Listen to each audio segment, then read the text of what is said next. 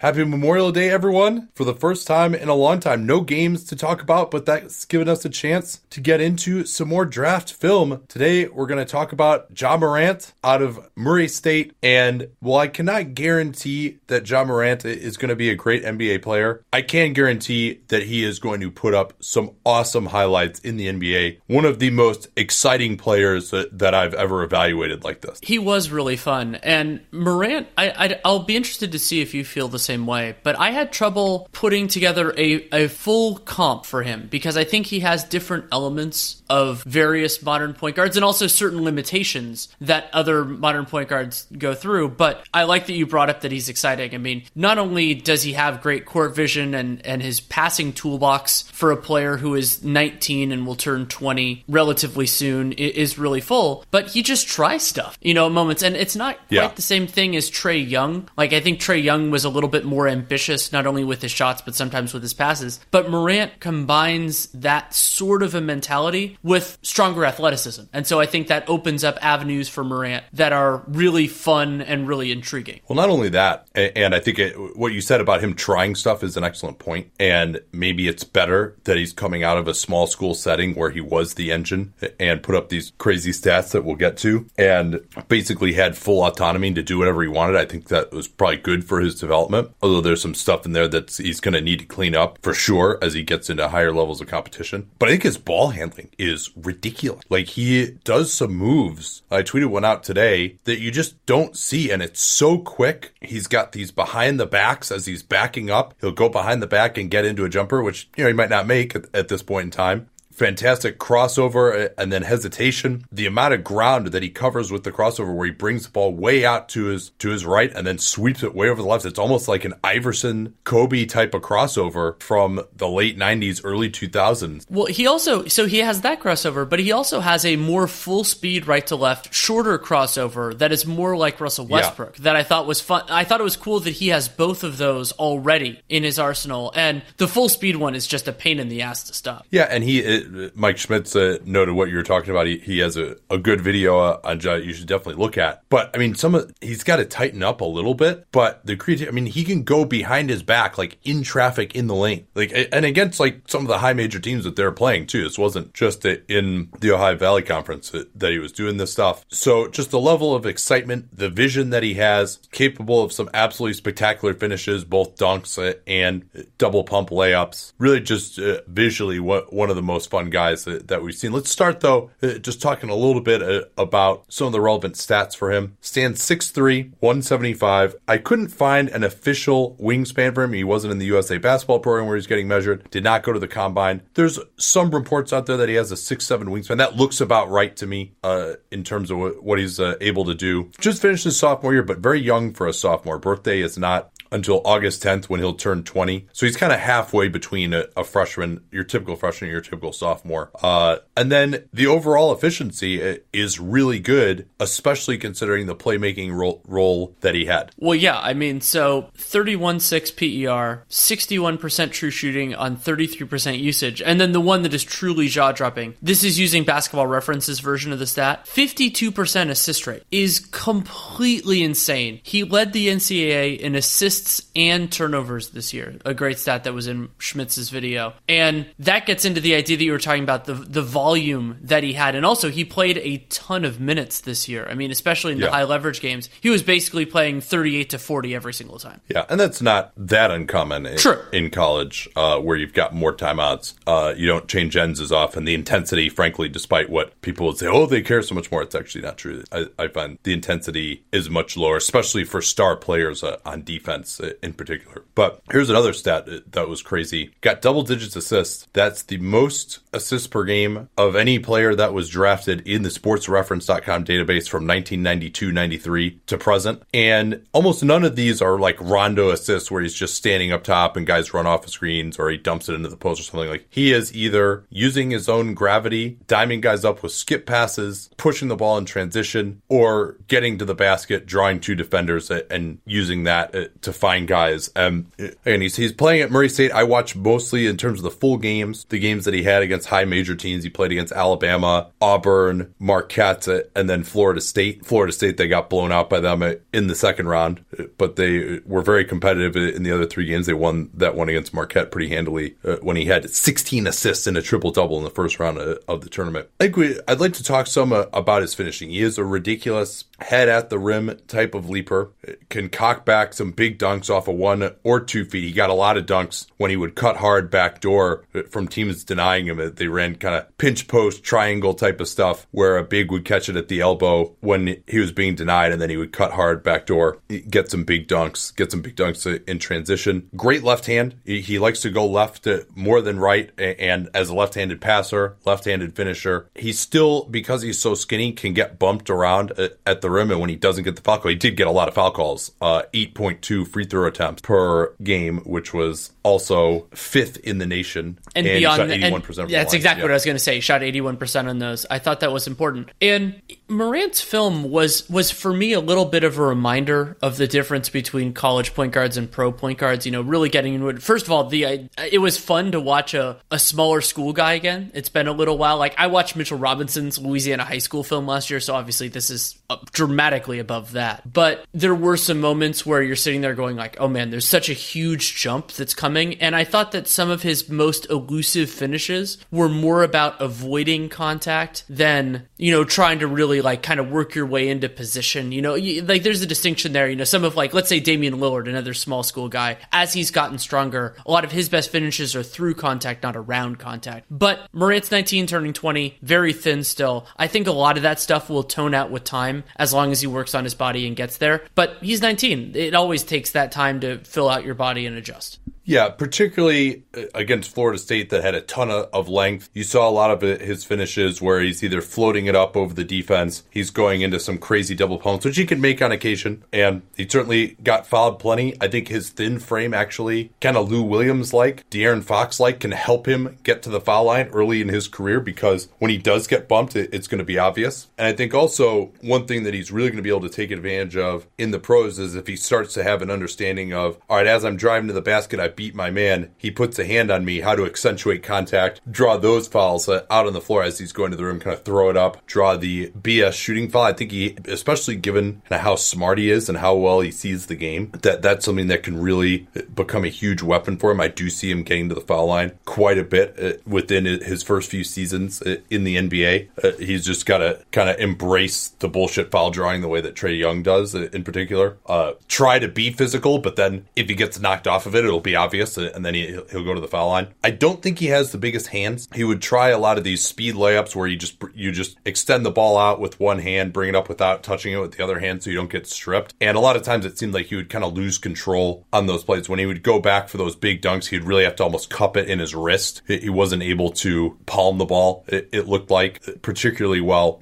And he definitely would attempt some very ambitious finishes. Sometimes it didn't have much of a chance. But overall, I thought when he did draw the defense, he made the right play, and that we can get into some of his passing. Well, I want to before we get into passing, the first note I had from the first game, and I'm going to be interested in your response to this. It's not uniform, but for a player of his athleticism on a possession by possession basis, the note that I used was that he's a little glidey, and what I mean by that is differentiate Morant with De'Aaron Fox. De'Aaron Fox is what he's pushing in transition. He's in fifth gear all the time, or damn near all the time, including Fox a lot on defense. That was something that stood out to me going back to the Hoop Summit with De'Aaron Fox. Morant has that fifth gear, but whether it was playing time or just that he likes operating, it seemed to me more that he was operating in third. And I don't have a huge problem with that, but it did strike me that he had, like his best moments were absolutely in that fifth gear, had it, some of the crazy dunks, some of the finishes, his transition play. But I was wondering if you saw the same thing with him. Yeah, at times, and we can talk a lot more about this later, just in terms of the mentality, playing hard all the time, some of the things that he really has to work on. Yeah, he is more of a smooth athlete, but I think that the ability to change speeds is definitely there. I don't see him quite as much as, oh my God, this guy's right on top of me right now. When he does get out in transition, he was really, really good. I think also by the end of the season, he was pretty tired, definitely in that Florida State game. I think he was pretty out of gas by that point. But yeah, I agree with you. I mean, he doesn't necessarily have the most forceful moves at this point in time. But he's also just so creative that, and he frankly would be able to get by guys with his first or his second move most of the time. Let's talk about that passing. The hit aheads in transition, really good. The outlet type of passes where he'll get the outlet and then he can throw it ahead to guys streaking down floor. Just fantastic stuff. Pick and roll, he's not like this amazing operator off the dribble in the sense of like, oh, I'm going to get you on my back and put you in jail and, set up the screen incredibly well. So from a technical pick and roll standpoint, he has a ways to go there. But in terms of making all the passes, he's fantastic. He's got a great eye for lobs, even a little bit too ambitious with those on occasion. He can throw passes off the dribble, right hand, left hand, lasers across the court, either direction. Great job of reading that backside man in the pick and roll. Loves to hit the corner shooters. And then when he's on the drive, either out of ISO where he's extremely difficult to keep in front or out of pick and roll, he just has fantastic timing on these quick passes. Either, the very moment that the guy starts coming over to help, he'll throw the pass to the guy that he just left as the guy's momentum is still going towards him and gets guys a ton of dunks that way. A lot of plays too where he'll get in the air, force the defense to commit, and then throw a pass out to a shooter or a nice lay down to the big for a finish. And I think a big part of why he's such a good passer is because his handle is so good. The ball is always bouncing back to his hand quickly. So when he sees something, there isn't a delay between when he can actually get that guy the ball. And I do find that he did a pretty good job of staying under control most of the time. So, and I think in terms of just the polish that he shows as a passer, there's a reason the guy averaged 10 assists. He's probably the most creative passer at the point guard position that I recall seeing, even more so than Trae Young, who I was incredibly wowed by last year. I would say Morant, in part because he's got more gravity driving to the rim and also because he's got more size. Yeah, the size is a big difference. I think Morant is actually even better than Trae Young. In terms of creativity, I might not go there, but in terms of the tools in his toolbox, I think that's really there. The operative words for me with Morant as a passer were his mentality and his timing. So Morant, very different from a lot of the other athletic point guards of this era. Even when he creates separation, he's still looking for passes. That doesn't mean he's doing the Rondo thing of like, I'm not going to shoot. It's not at that level, especially because, he can be driving for a variety of purposes, but he's kind of keeping an eye on all of those different things. And that mentality is really important because it keeps guys engaged and he's finding weak side players and everything else. And when their teams are shading to him, he's making them pay. And then I'm really interested in his timing. That was a note that I had in there. You brought it up, and knowing not only when a help defender's coming, but hitting guys right at the correct moment in terms of when they're cutting. And he didn't do it a lot because he had the ball in his hands so much at Murray State. I thought he was a fairly intuitive cutter as well in the limited sample size that we got, and that's not a surprise. A lot of that I think was actually dictated by their offense. I agree. Their coach actually had some pretty creative sets. He did for guys, and so that was one. I think they had a trigger for him to go backdoor a ton, and especially when teams are trying to pressure him out on the floor. Let's talk about his jumper now.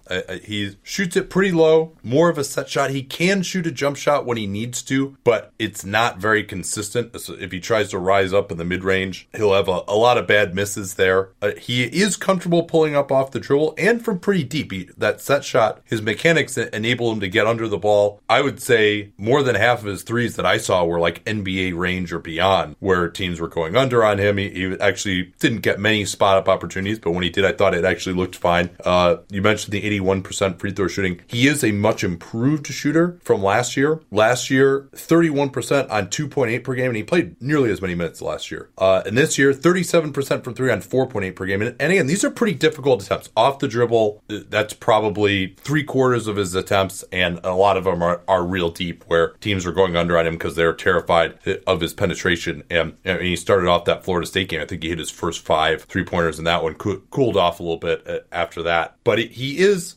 I would expect him to be capable enough to where, all right, if you go under on him, he will shoot a 3 and shoot it fine. I don't see him being some amazing 40% 3-point shooter or anything like that. The versatility of his jump shot is not necessarily there. I think to really be a huge threat, the mid-range game, he's going to have to do a little bit of surgery, develop more of a jump shot or a higher release or a quick release. A a lot of times in ISO, he would create the separation, but still have his shot bothered because his release point was so low.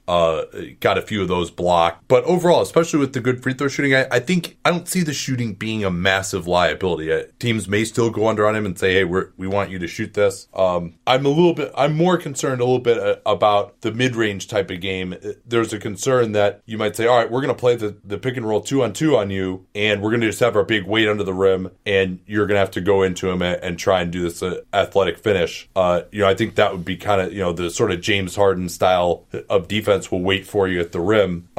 The defense that's on James Harden, obviously. Not his own. So, and the guy that I thought of for this when I was watching Morant was Donovan Mitchell. That I thought that shot would really key Donovan Mitchell's development as an on-ball player. He's still Mitchell's Mitchell though has just much better mechanics. Agreed. Quicker release. He can rise up. Same thing. Well, and he has a higher release too. I think Morant's low release point is freaking me out. I think maybe a little bit more than you, just because for me it's the idea of jumping from the Ohio Valley to there. I watched almost all of his catch and shoots and a lot of his pull-ups, and it concerned me how often those pull-ups were being contested and how sometimes guys got a hand on it and a little bit closer like that. That said, I do think that it's completely workable for him to improve it, especially he's a good free throw shooter. Seems like with the growth that he's shown in his game. I'm not super familiar with him. I know that he was an AAU teammate of Zion's back in sophomore year or something like that of high school, but I think that he can do some, I don't think it's severe surgery, but do a little bit of work there if need be, especially because a lot of the other parts of his game are very well in hand for a guy his age. So I'm not super freaked out, but I am a little bit freaked out by that because of what the ripple effects that come out from a primary ball handler's game if you don't have to freak out about that shot. We've seen good players, not, their career gets derailed or something like that, but not reach their potential because that gives defenders an out. Yeah, that's the negative. I do have some concern, but again, I think we're talking about at the highest levels here. If he can make a three when you go under on him, and then he's able to get into the lane, and then he's got this great passing ability as well, it's going to take a real good rim protecting center to cause problems for him and say, hey, we're going to really make you pull up in the mid range once you've gotten into the lane. And because his handle is so good and his hops are so good, if he can develop any kind of reliable mid ranger, he'll be able to get to that in an ISO anytime when the shot clock is breaking down. He's just got that good a shake off the dribble. All right, we got a little bit more to get to on Ja here, but first, this from Helix Sleep, who knows that there's no one on the planet like you, so why are you going to buy a one-size-fits-all mattress? My wife and I learned that lesson the hard way about 3.5 years ago. We bought one of those one-size-fits-all mattresses, and we ended up returning it because we both developed back pain. And so then she did some research, she found Helix Sleep, filled out their 2-minute sleep quiz, and they designed us a custom mattress. Fortunately, because she and I are just so compatible, she's actually laughing in the background of hearing me say that, we're able to have the same formula for both of us. But if you and your significant other are not as compatible, at least in your sleep patterns, that's all I'm talking about here, they can customize each side for you and your partner. And they've now taken customized sleep to the next level with the Helix Pillow. They are fully adjustable so you can achieve perfect comfort regardless of sleep position or body type. I'm a back sleeper, so I go for a thinner pillow so I don't hurt my neck. If you're a side sleeper, you might want a thicker pillow. And you don't have to take my word for it. You can get 100 nights to try Helix Sleep out yourself. Go to helixsleep.com/capspace and get up to $125 towards your mattress order. That's helixsleep.com/capspace for up to $125 towards your mattress order. Don't forget that /capspace URL to let them know that you came from us. I'm always touched when my wife actually listens to me record, but now it's the part that she'll be far less interested in than the actual read. Well, here's the question. Will she be more interested in that than Ja Morant is in engaging in defense about half the time?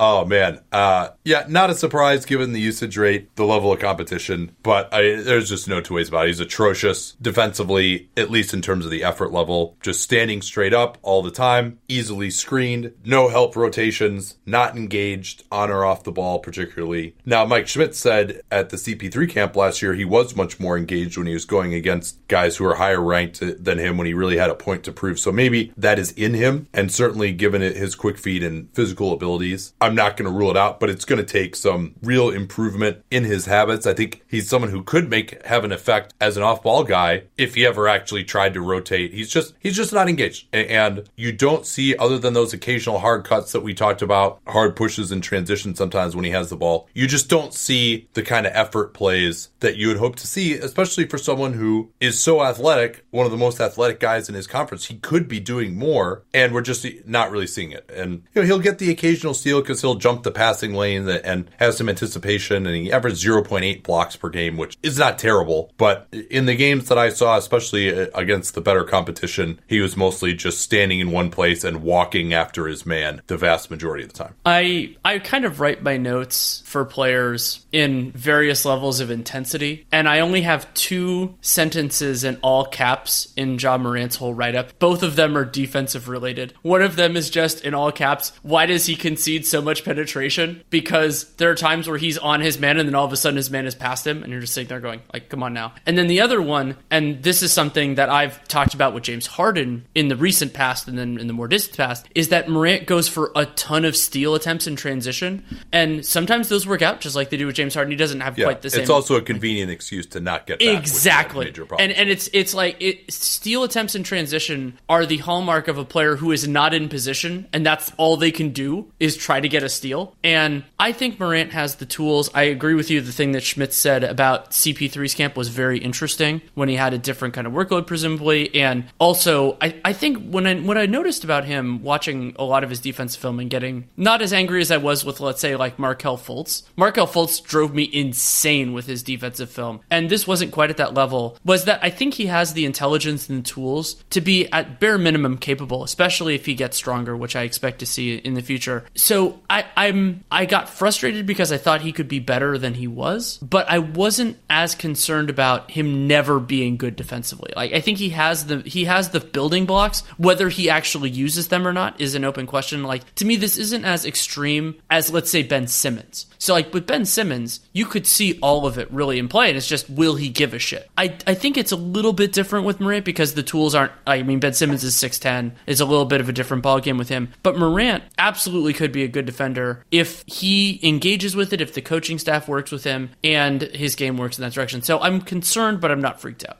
Yeah, I think that goes with a lot of these kind of intangible things. Now, not intangible in the sense of, oh, he's not a good kid or something like that. He's got a great story. Everyone seems to really like him. I thought it was also very interesting that his rebounding rate declined significantly from his freshman year when he actually had 6% offensive rebounds and 16% defensive rebounds. That went down quite a bit by about 3% in both cases. So maybe that was a case of him just having the ball so much more and being tired. Maybe it was a case of him feeling like he didn't need to do that anymore. I can't say I'm that aware of how Murray State's personnel changed from last year to this year. Maybe it's something to do with that. But just overall, again, there are good points and bad points to this because I think a lot of his creativity developed from the environment that he's been in. But the lack of high-level experience, playing hard, defensive fundamentals, also just knowing what he can get away with against higher-level opponents, that it's going to be a culture shock for him there, as it was to some degree against Florida State, which has a lot of long athletes. Seems like they always have that every year. And so I think he's going to make spectacular plays. I also expect him to, if he plays 33 minutes a game next year, to lead the NBA in turnovers, just like he led the nation in turnovers this year. And again, I think a lot of this stuff can be coached out of him. If he's on a bad team where he's the offensive centerpiece, which is probably going to be the case in Memphis next year, is it going to be possible to coach it out of him? Is it going to be sort of a Phoenix Suns, Devin Booker type of situation where you don't have the ability to take him out of the game and you're not good enough that you're actually playing high leverage games to where it's really going to come back and bite him? So he certainly could have all this stuff coached out of him, but you'd much rather that he had a little bit more innate competitiveness in the floor game than he does. Yeah, I think that's a good way of putting it. And something that I wanted to mention, and I wondered how you felt about this, it kind of on the mentality approach. I thought there were times where he kind of went through like a move, like, he was good with his passing progressions, but sometimes times like he would try a move or two and it didn't work out as well as he hoped, and then he just kind of threw something up, whether it was a pass like a lob that didn't have a great chance of success, or maybe it was a shot. And there would be times when he was probably thinking like, all right, I'm kind of stuck. This has a 20% chance of working. Fuck it, I'm just going to try it anyway. Exactly. And in the NBA, so many things don't work on the first couple tries. Like, I mean, you could think on ball, off ball. The JJ Redick could be a great example here. You know, the amount of work that he goes through to get possibly 1 second where he's open for a shot. And it's very different when you're the alpha and the omega playing almost all 40 minutes with a team in the Ohio Valley Conference. But that gives me a little bit of pause as well, because, and maybe that's just something that needs to be coached out of him. And it's true of other point guards as well. But that, you know, that mentality, like the guy, every once in a while I was thinking about, you know, when I was comparing him with different guys, and one of my favorite point guards of the last 10 years as a prospect was Mike Conley. And I thought Mike Conley had a little bit more bulldog in him, you know, very different physical tools and all that. But the idea of like the first couple things not working, that actually kind of reminded me a little bit more of D'Angelo Russell. I like Ja Morant more than D'Angelo Russell as a prospect, and D'Angelo Russell went second. I believe I had him second on my board that year, though I hadn't done as much film as I think I'll do this year. But you know, it's those sorts of things. I feel more confident for whatever reason. Maybe it's his creativity and basketball IQ that you see in all the other elements with Morant. But, you know, the idea of like can be, will be, is, there's a lot for him that isn't will be, that is can be, but you hope that it'll get there in time. It seems like you're lower on him than I am, and yeah, I would say probably a little bit, but he's still. I would be shocked if he's not number 2 on my board. I think he has as much upside of any point guard that we've seen going into the draft. When you consider the physical tools, the passing vision, like I said, he's throwing just unbelievable passes at the college level, and just the type of stuff that you don't see. And you never know how someone's going to evolve in the NBA, but in a lot of ways, the reads and the spacing in the NBA are a little bit easier than they are in college, with guys spaced out to the three-point line, more guys who can shoot the ball. A lot of times, Murray State had 2 bigs who were kind of just stationed at each block. But when you put together his speed, the handle, the passing, athleticism at the basket, I mean, I wouldn't put him quite up there with John Wall or Russell Westbrook or Derrick Rose, but he's pretty darn close to that level in terms of just his explosion. He just doesn't have quite the same power as those guys do, just not the same frame. And that frame's going to be an issue for him defensively too. He's going to be a 1 position, maybe a 2 position defender, most likely. I don't see him getting enough weight to switch, even though he's got decent size for the point guard position. So yeah, I think he's got just a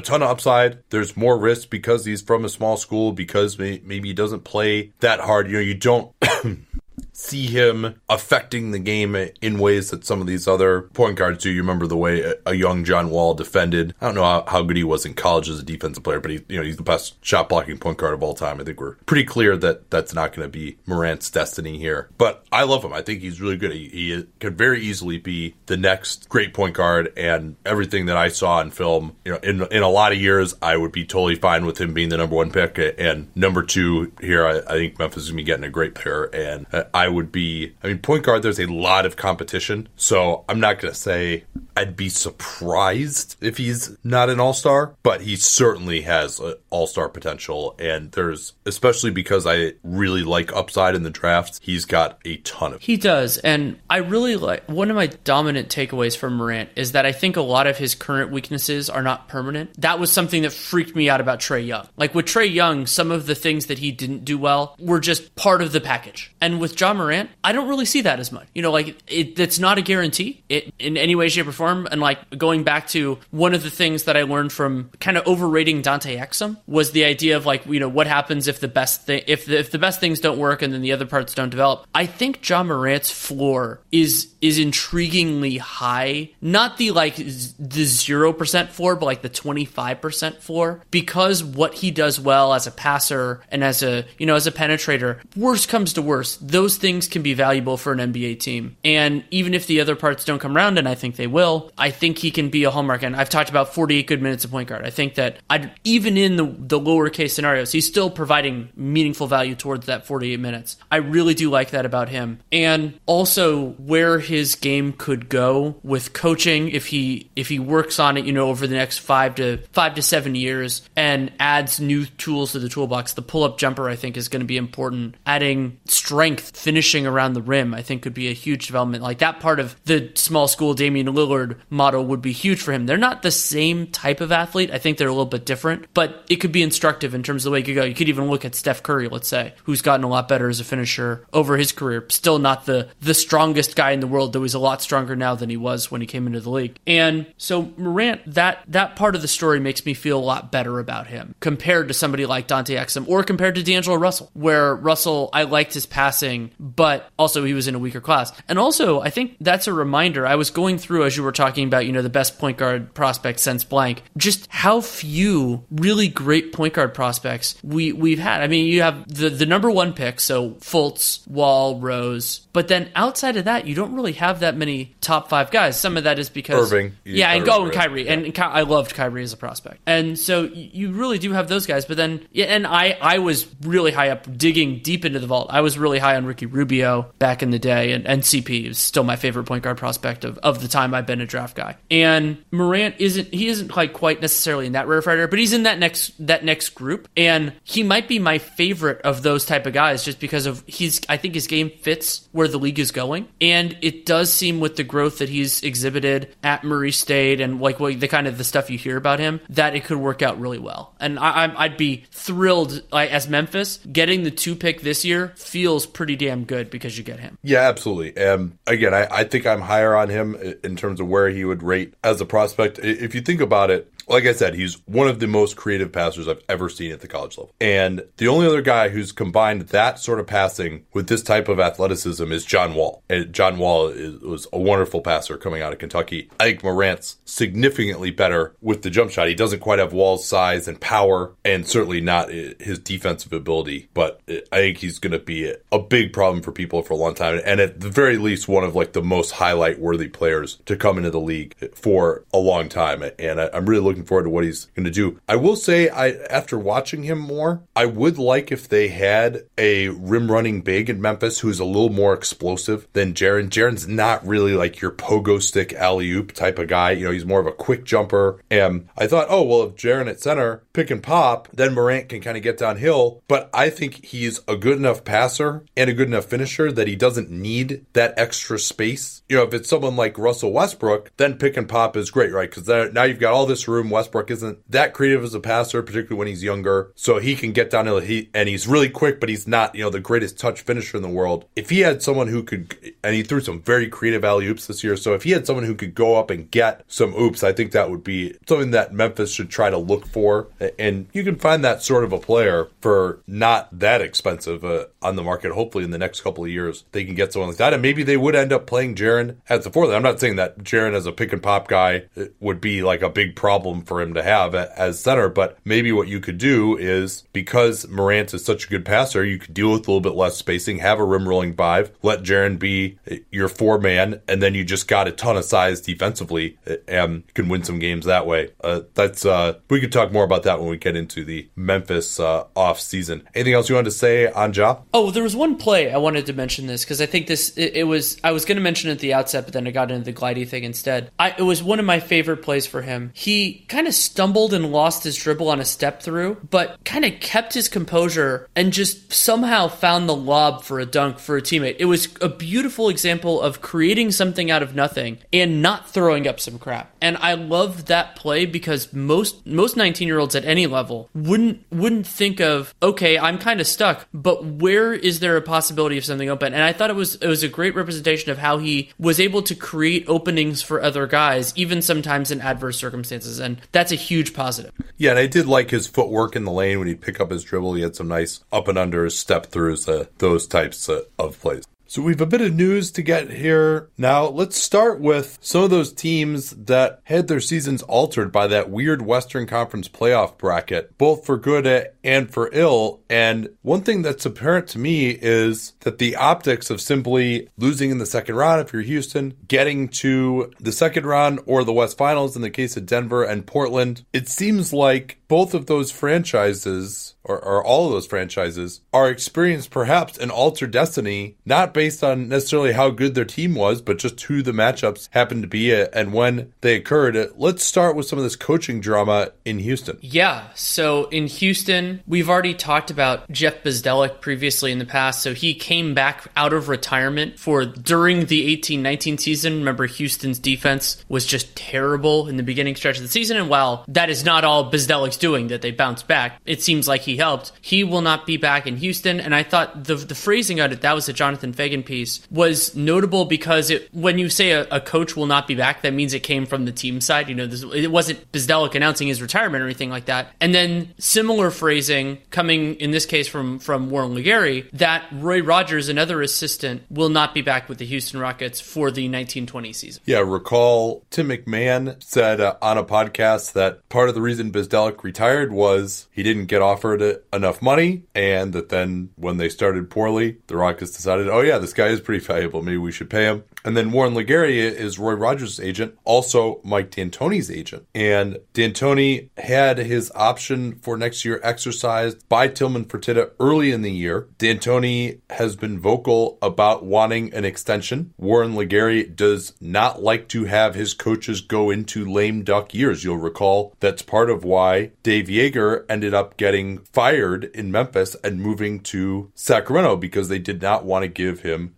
an extension. And whether it's a fiction or not that coaches just can't coach when they're going into the last year of their contract and they'll never be able to have the ear of the team. Part of the reason why Rodgers supposedly didn't want to return, not that he was offered a contract by Houston, was that D'Antoni only has 1 year left and assistant coaches would rather have more than a 1 year deal themselves, and he probably will have the ability to get that elsewhere. The thinking would be there. Also, reporting by a local news reporter in Houston, which, and forgive me, I should have written his name down and now I can't remember who it was, that these decisions to not bring back the assistants were actually Daryl Morey's doing, and that it had been Fertitta who had exercised this fourth-year option for D'Antoni, and that this is kind of an attempt to just get D'Antoni out of there and get a new coach in, which doesn't make a ton of sense to me if that's really what they're trying to do, because, who is this new coach that's going to come in and coach Chris Paul and James Harden and PJ Tucker and all these headstrong vets? Sure, you can argue they need some more ball movement on offense, and, I think their defense is about as good as it's going to get given the personnel. So who knows whether this is Fertitta, whether it's Morey. Part of it surely is Legary and his machinations wanting an extension for D'Antoni, but seems like a lot of discord once again in Houston, and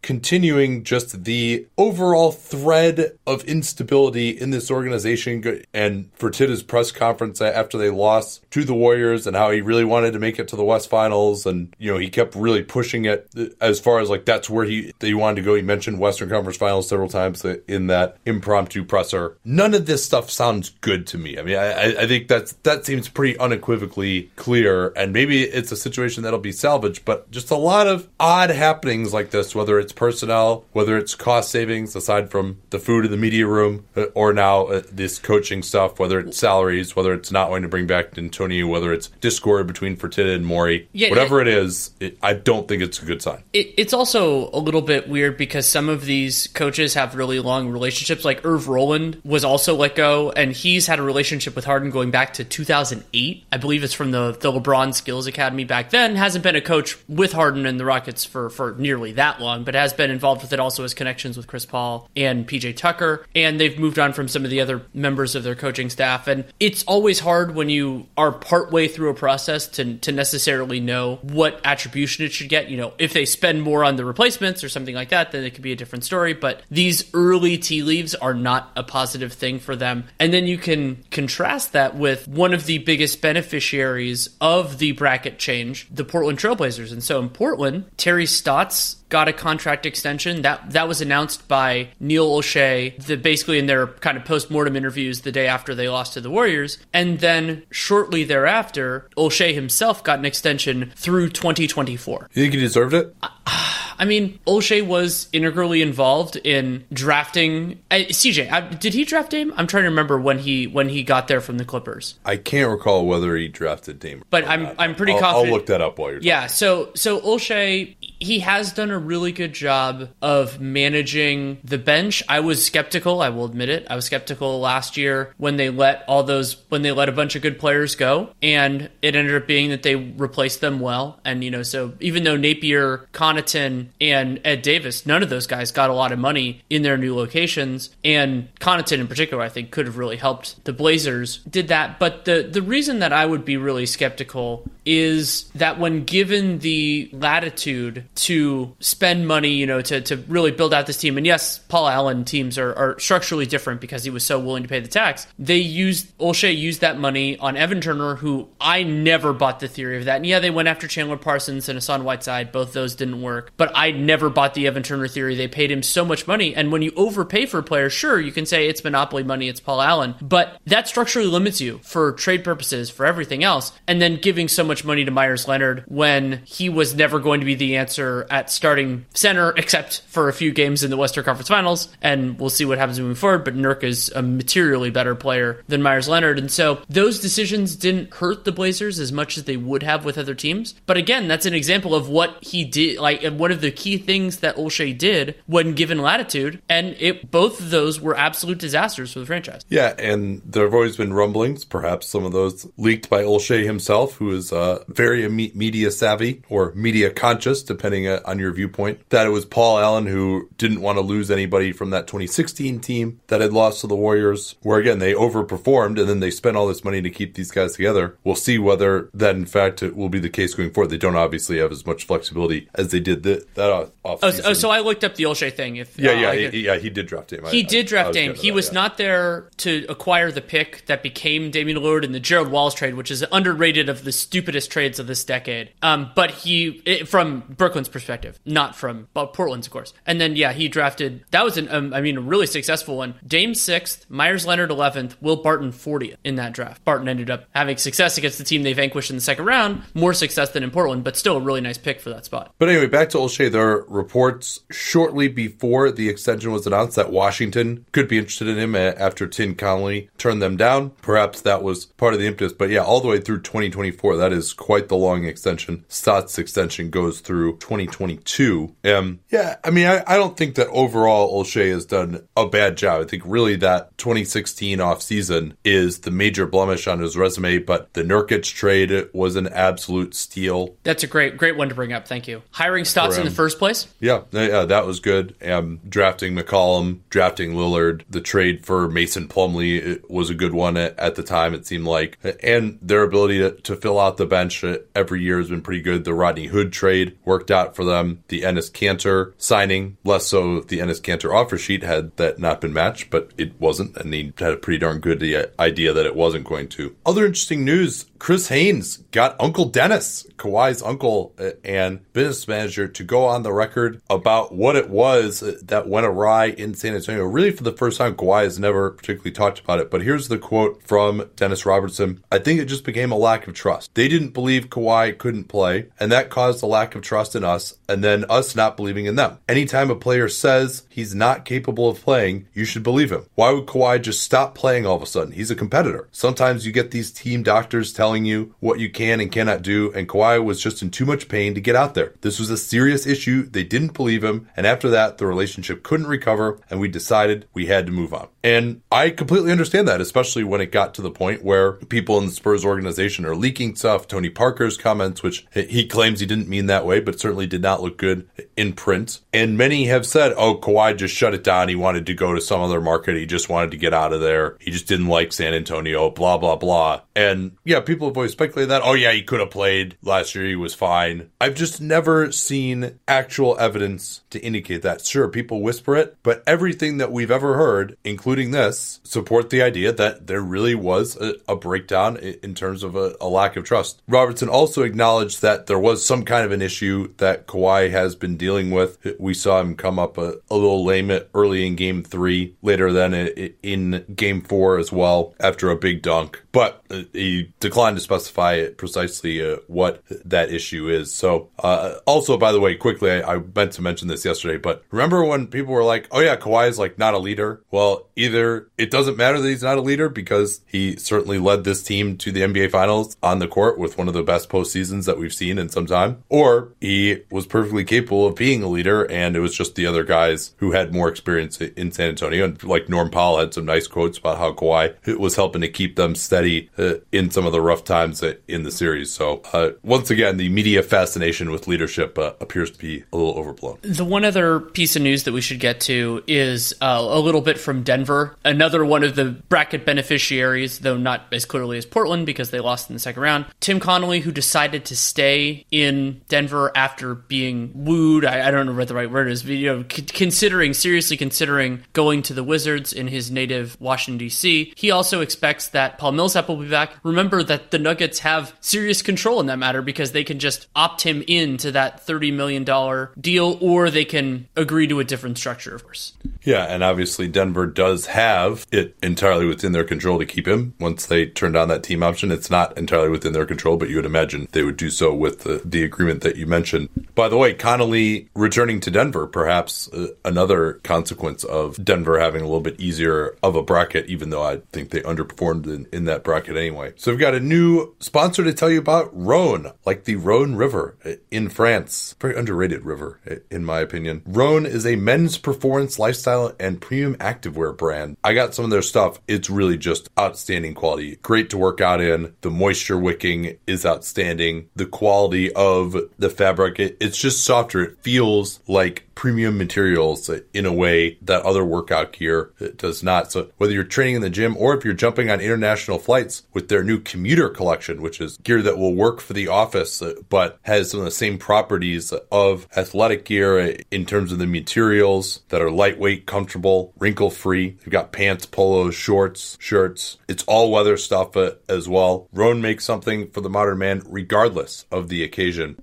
I've got this gym that I built out in my shed in the backyard, and especially during the winter here in the Bay Area, it can be a little cold, but the rain long sleeve in Aruba Blue Heather is a great piece of workout gear. The long sleeves keep me warm as I'm starting my workout, help me get warmed up, but then once I start sweating, it's not too hard. Wicks the moisture away and keeps me cool as well once the workout really ramps up. The way to get started with them is at rhone.com, RHONE.com/capspace, and then use that promo code capspace to get 20% off your first purchase. Once again, that's rhone.com, RHONE.com/capspace, and use that promo code capspace to get that 20% off. Let's turn now to the Charlotte Hornets. Their offseason now further complicated with the news that Kemba Walker is eligible for a designated player veteran contract, having made third team All-NBA this season. Should they decide to give it to him in full, the numbers on that: 5 years, $221.3 million, starting at $38.2 million and finishing at $50.4 million in the 2023-24 season. As we talked about, there is some flexibility to start him lower than 35% of the cap, or to have non-guarantees on the end, or to do less of the max raises, or maybe even some declines. If he really does want to stay there, perhaps they could offer him something that would still be far more than he can get elsewhere, but it wouldn't be quite so punitive for the team on the back end. But I think we need to talk first of just what it would mean for Charlotte if they do bring him back, and that starts with their current salary commitment. Yeah, this is not going to be the rosiest offseason preview we've done. So if you just you leave off the cap holds for all of their definitely pending free agents, including Kemba Walker. So Walker, Jeremy Lamb, Frank Kaminsky, who's restricted if they give him a qualifying offer, and Shelvin Mack. But I'll include Tony Parker for now. We can talk about that. Just with those guys being free, the Hornets would be $25.4 million below the luxury tax law. And $25.4 million is a significant amount of money. However, it is also less than Kemba Walker would make if he returns, even if he returns on a 30% max deal. It is less than that. So if bringing back Kemba Walker and the luxury tax are both in play, they're going to have to lose something beyond their own pending free agents. Now, Parker is an easy way to do that. Theoretically, as a $5.3 million non-guarantee, they could stretch Bismack Biyombo. They could try to find a taker for Marvin Williams, who would, again, all these moves would make the team, other than stretching Biyombo, would make the team materially worse for next season. And that's where the rubber really meets the road with Charlotte. And I wrote a piece about this for The Athletic back, like months ago before Kemba qualified, is that it served as a reminder of just how messed up this team's books are. Yeah, and you really have to go back to the trade deadline in 2018 when Walker was presumed to be on the block. Probably they could have gotten something, say a first-round pick and a prospect, maybe gotten off of some of the bad money that they had on the books. Perhaps they were just looking for way too much in those talks, but eventually Michael Jordan said, no, we're not actually trading him, and Walker said that he wanted to stay there, and they did not make the playoffs that year. They did not make the playoffs the next year. Had they would have gotten completely steamrolled in the first round in both of those 2 years. They did get Kemba Walker being voted in as an all-star starter in Charlotte. That meant something to the franchise in theory. But as a Hornets fan and as Hornets ownership was, because what we said at the time was, okay, they have all these long-term commitments, these bad contracts, we knew it at the time, was, all right, would you rather, you're going to have to rebuild regardless, was the premise, right?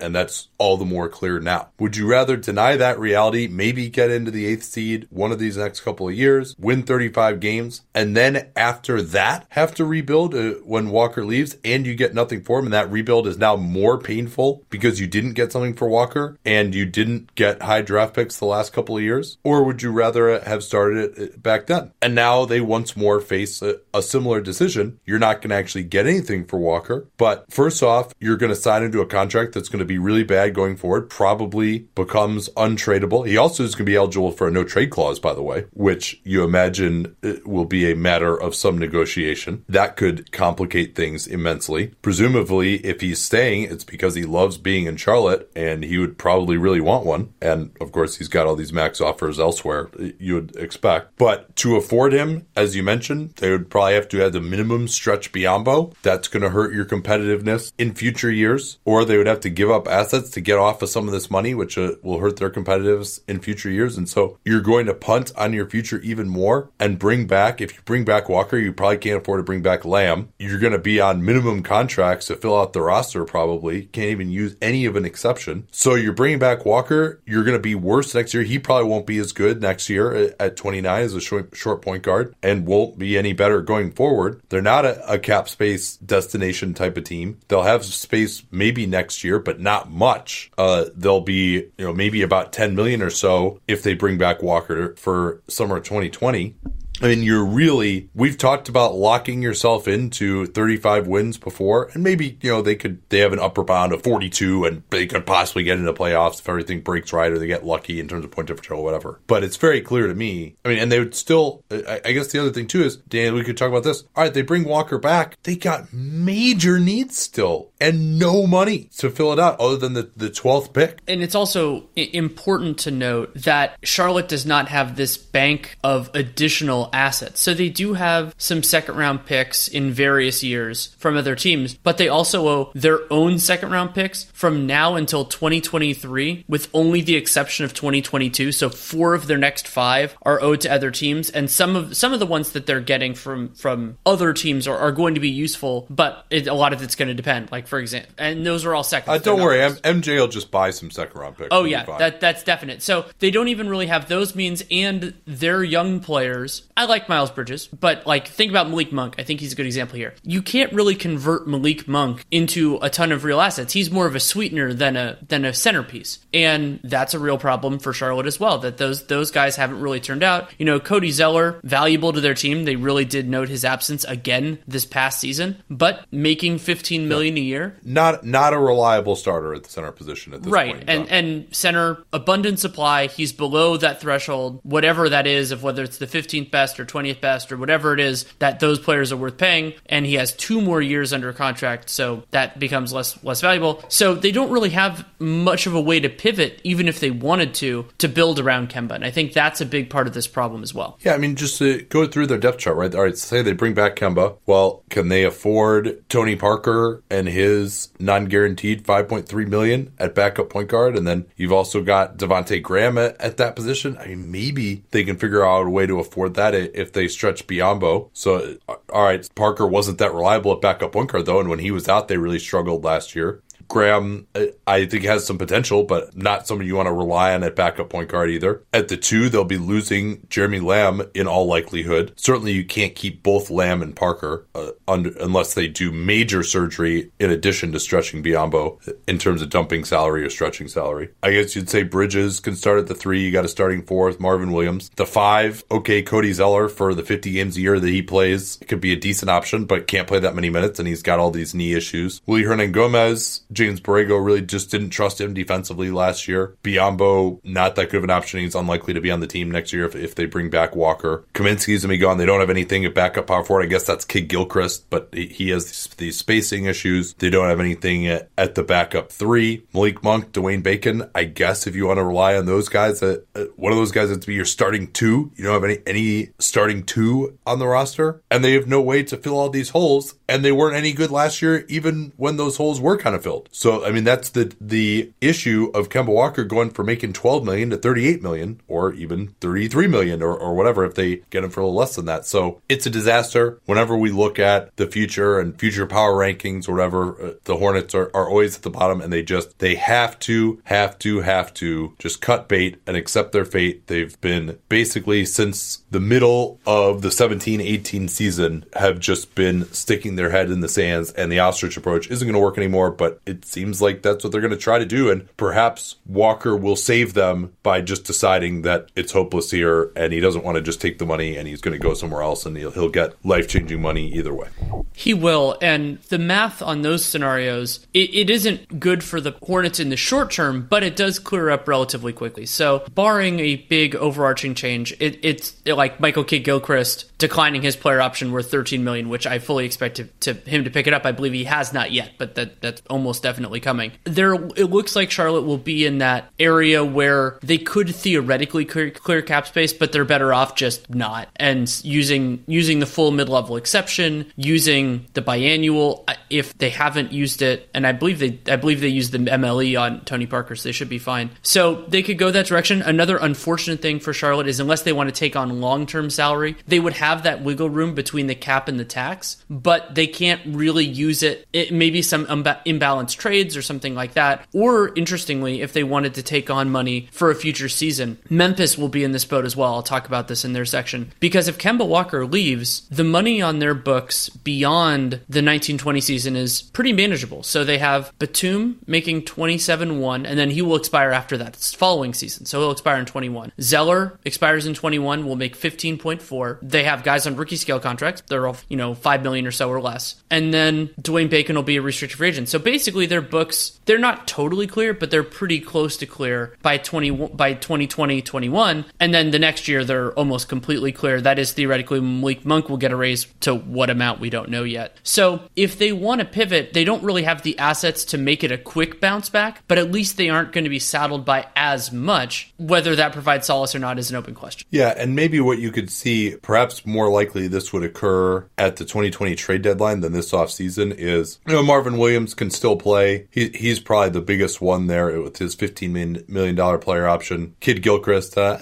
probably going to opt in to that $13 million that he's due. That actually didn't look like that bad of a deal when it was signed, but Kid Gilchrist just hasn't developed and has had a lot of injury issues since then. But his shooting is so bad, he probably can't really help a contender very much. But maybe you could see either of those guys, Biyombo, if they don't stretch him, being traded to a team that has longer-term bad salary on the books. Now, I'm not sure what they could hope to get back, because two of the teams that come to mind for me are Miami and Dallas. Dallas with Tim Hardaway Jr., Miami, James Johnson, Deion Waiters. So you could say, hey, we'll trade for these guys who are longer-term contracts and pick up an asset for doing that, but Miami and Dallas are pretty asset poor going forward, both of them being out first-round picks in the future. But maybe there's another team that has a bad contract contract that goes forward through 2021 that they could flip those guys for. There weren't as many bad contracts signed, of course, in 2017 as there were 2016, and almost no bad contracts signed in 2018. So that's a little bit more difficult of a strategy to pursue. Maybe they could even consider if someone like signs a really bad contract this offseason by the trade deadline, they could flip one of those guys for that. But it really seems like, they're going to be in a similar situation to really where Cleveland was this year, except they don't have Kevin Love. And sad as to say, they probably don't even have anyone on the roster who looks like, or at least they don't have a number 8 pick. I probably would take Bridges going forward over Colin Sexton, but at least Sexton is someone who has the ability to create a shot, which they don't really have anyone in the pipeline here if you're not a Monk fan, which I don't think anyone is still at this point. So I probably, even if Walker leaves, they're looking at only $7.5 million in space. It doesn't seem like Michael Jordan's MO to just take on salary and tank anyway. So if Walker leaves, I could see them just like trying to sign some stopgap point guard and delude themselves into thinking they'll be competitive and winning. And that's not the end of the world now with the way the new draft lottery works, but you could see them getting to 32 wins. Probably not. They'll probably be in the 20s if they lose Walker, no matter who. If they lose Walker, I think they're going to be abysmal. Yeah. Well, I mean, maybe they stretch Bismack and then they could get to about 20 million in space and they could try to pick up one of the starting point guards. That market, though,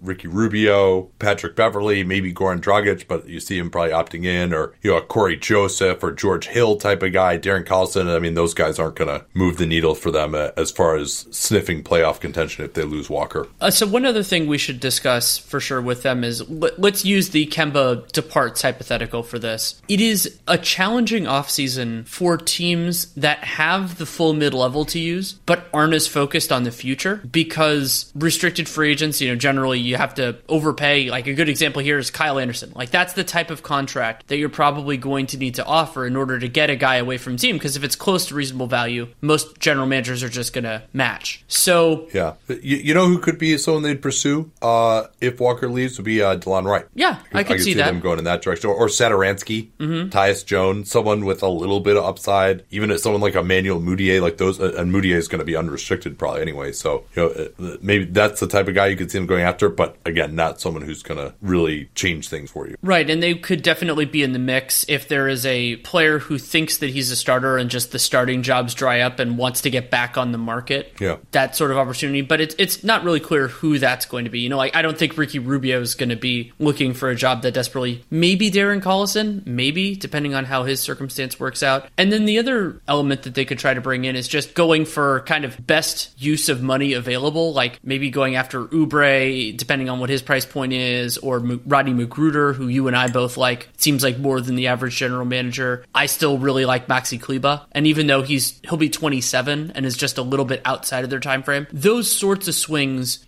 something like that might be worth it for them. I would be trying to look more for somebody in their early 20s, but functionally speaking, there aren't many of those available. Well, that was depressing. Wait, can I make one small soapbox thing here? Oh, yeah. Well, so I had mine, so feel free to fill up the airwaves. It is only partially related to Charlotte, and I understand from the Players Association standpoint why this isn't the case, because it's not paying new money. I would be interested in if the league added a little bit of, well, not the league, if the players and owners added some flexibility in future iterations of the CBA to allow teams to use the mid-level exception to acquire somebody on a contract that basically qualifies under those rules. So it could function as a trade exception and a signing exception. And the reason why that could be useful for Charlotte is they just don't have the means to acquire players through that kind of middle road contract. And maybe that's a way to get an asset return. Why the players don't want that is because you want teams to spend new money. But if the balance is, there isn't maybe somebody that they want to spend that money on because, Emmanuel Mudiay is not worth it or something like that, I think that added flexibility would overall be beneficial for both sides, though I understand why it hasn't existed at this point. All right, anything else to talk about before we go here? My off-season preview for the Milwaukee Bucks, something that you and I will talk about in the near future. That will be up very soon at The Athletic. You can check that out. And if you haven't read my piece breaking down Klay Thompson's situation, which, sort of similar to Kemba Walker, except that it went the other way because he didn't make an All-NBA team. That is up at The Athletic as well. And I'll mention it now, but we'll keep going through it. We'll be back with the NBA cast for Game 1 of the NBA Finals on Thursday. It's going to be exciting. Yeah, we will talk to y'all then.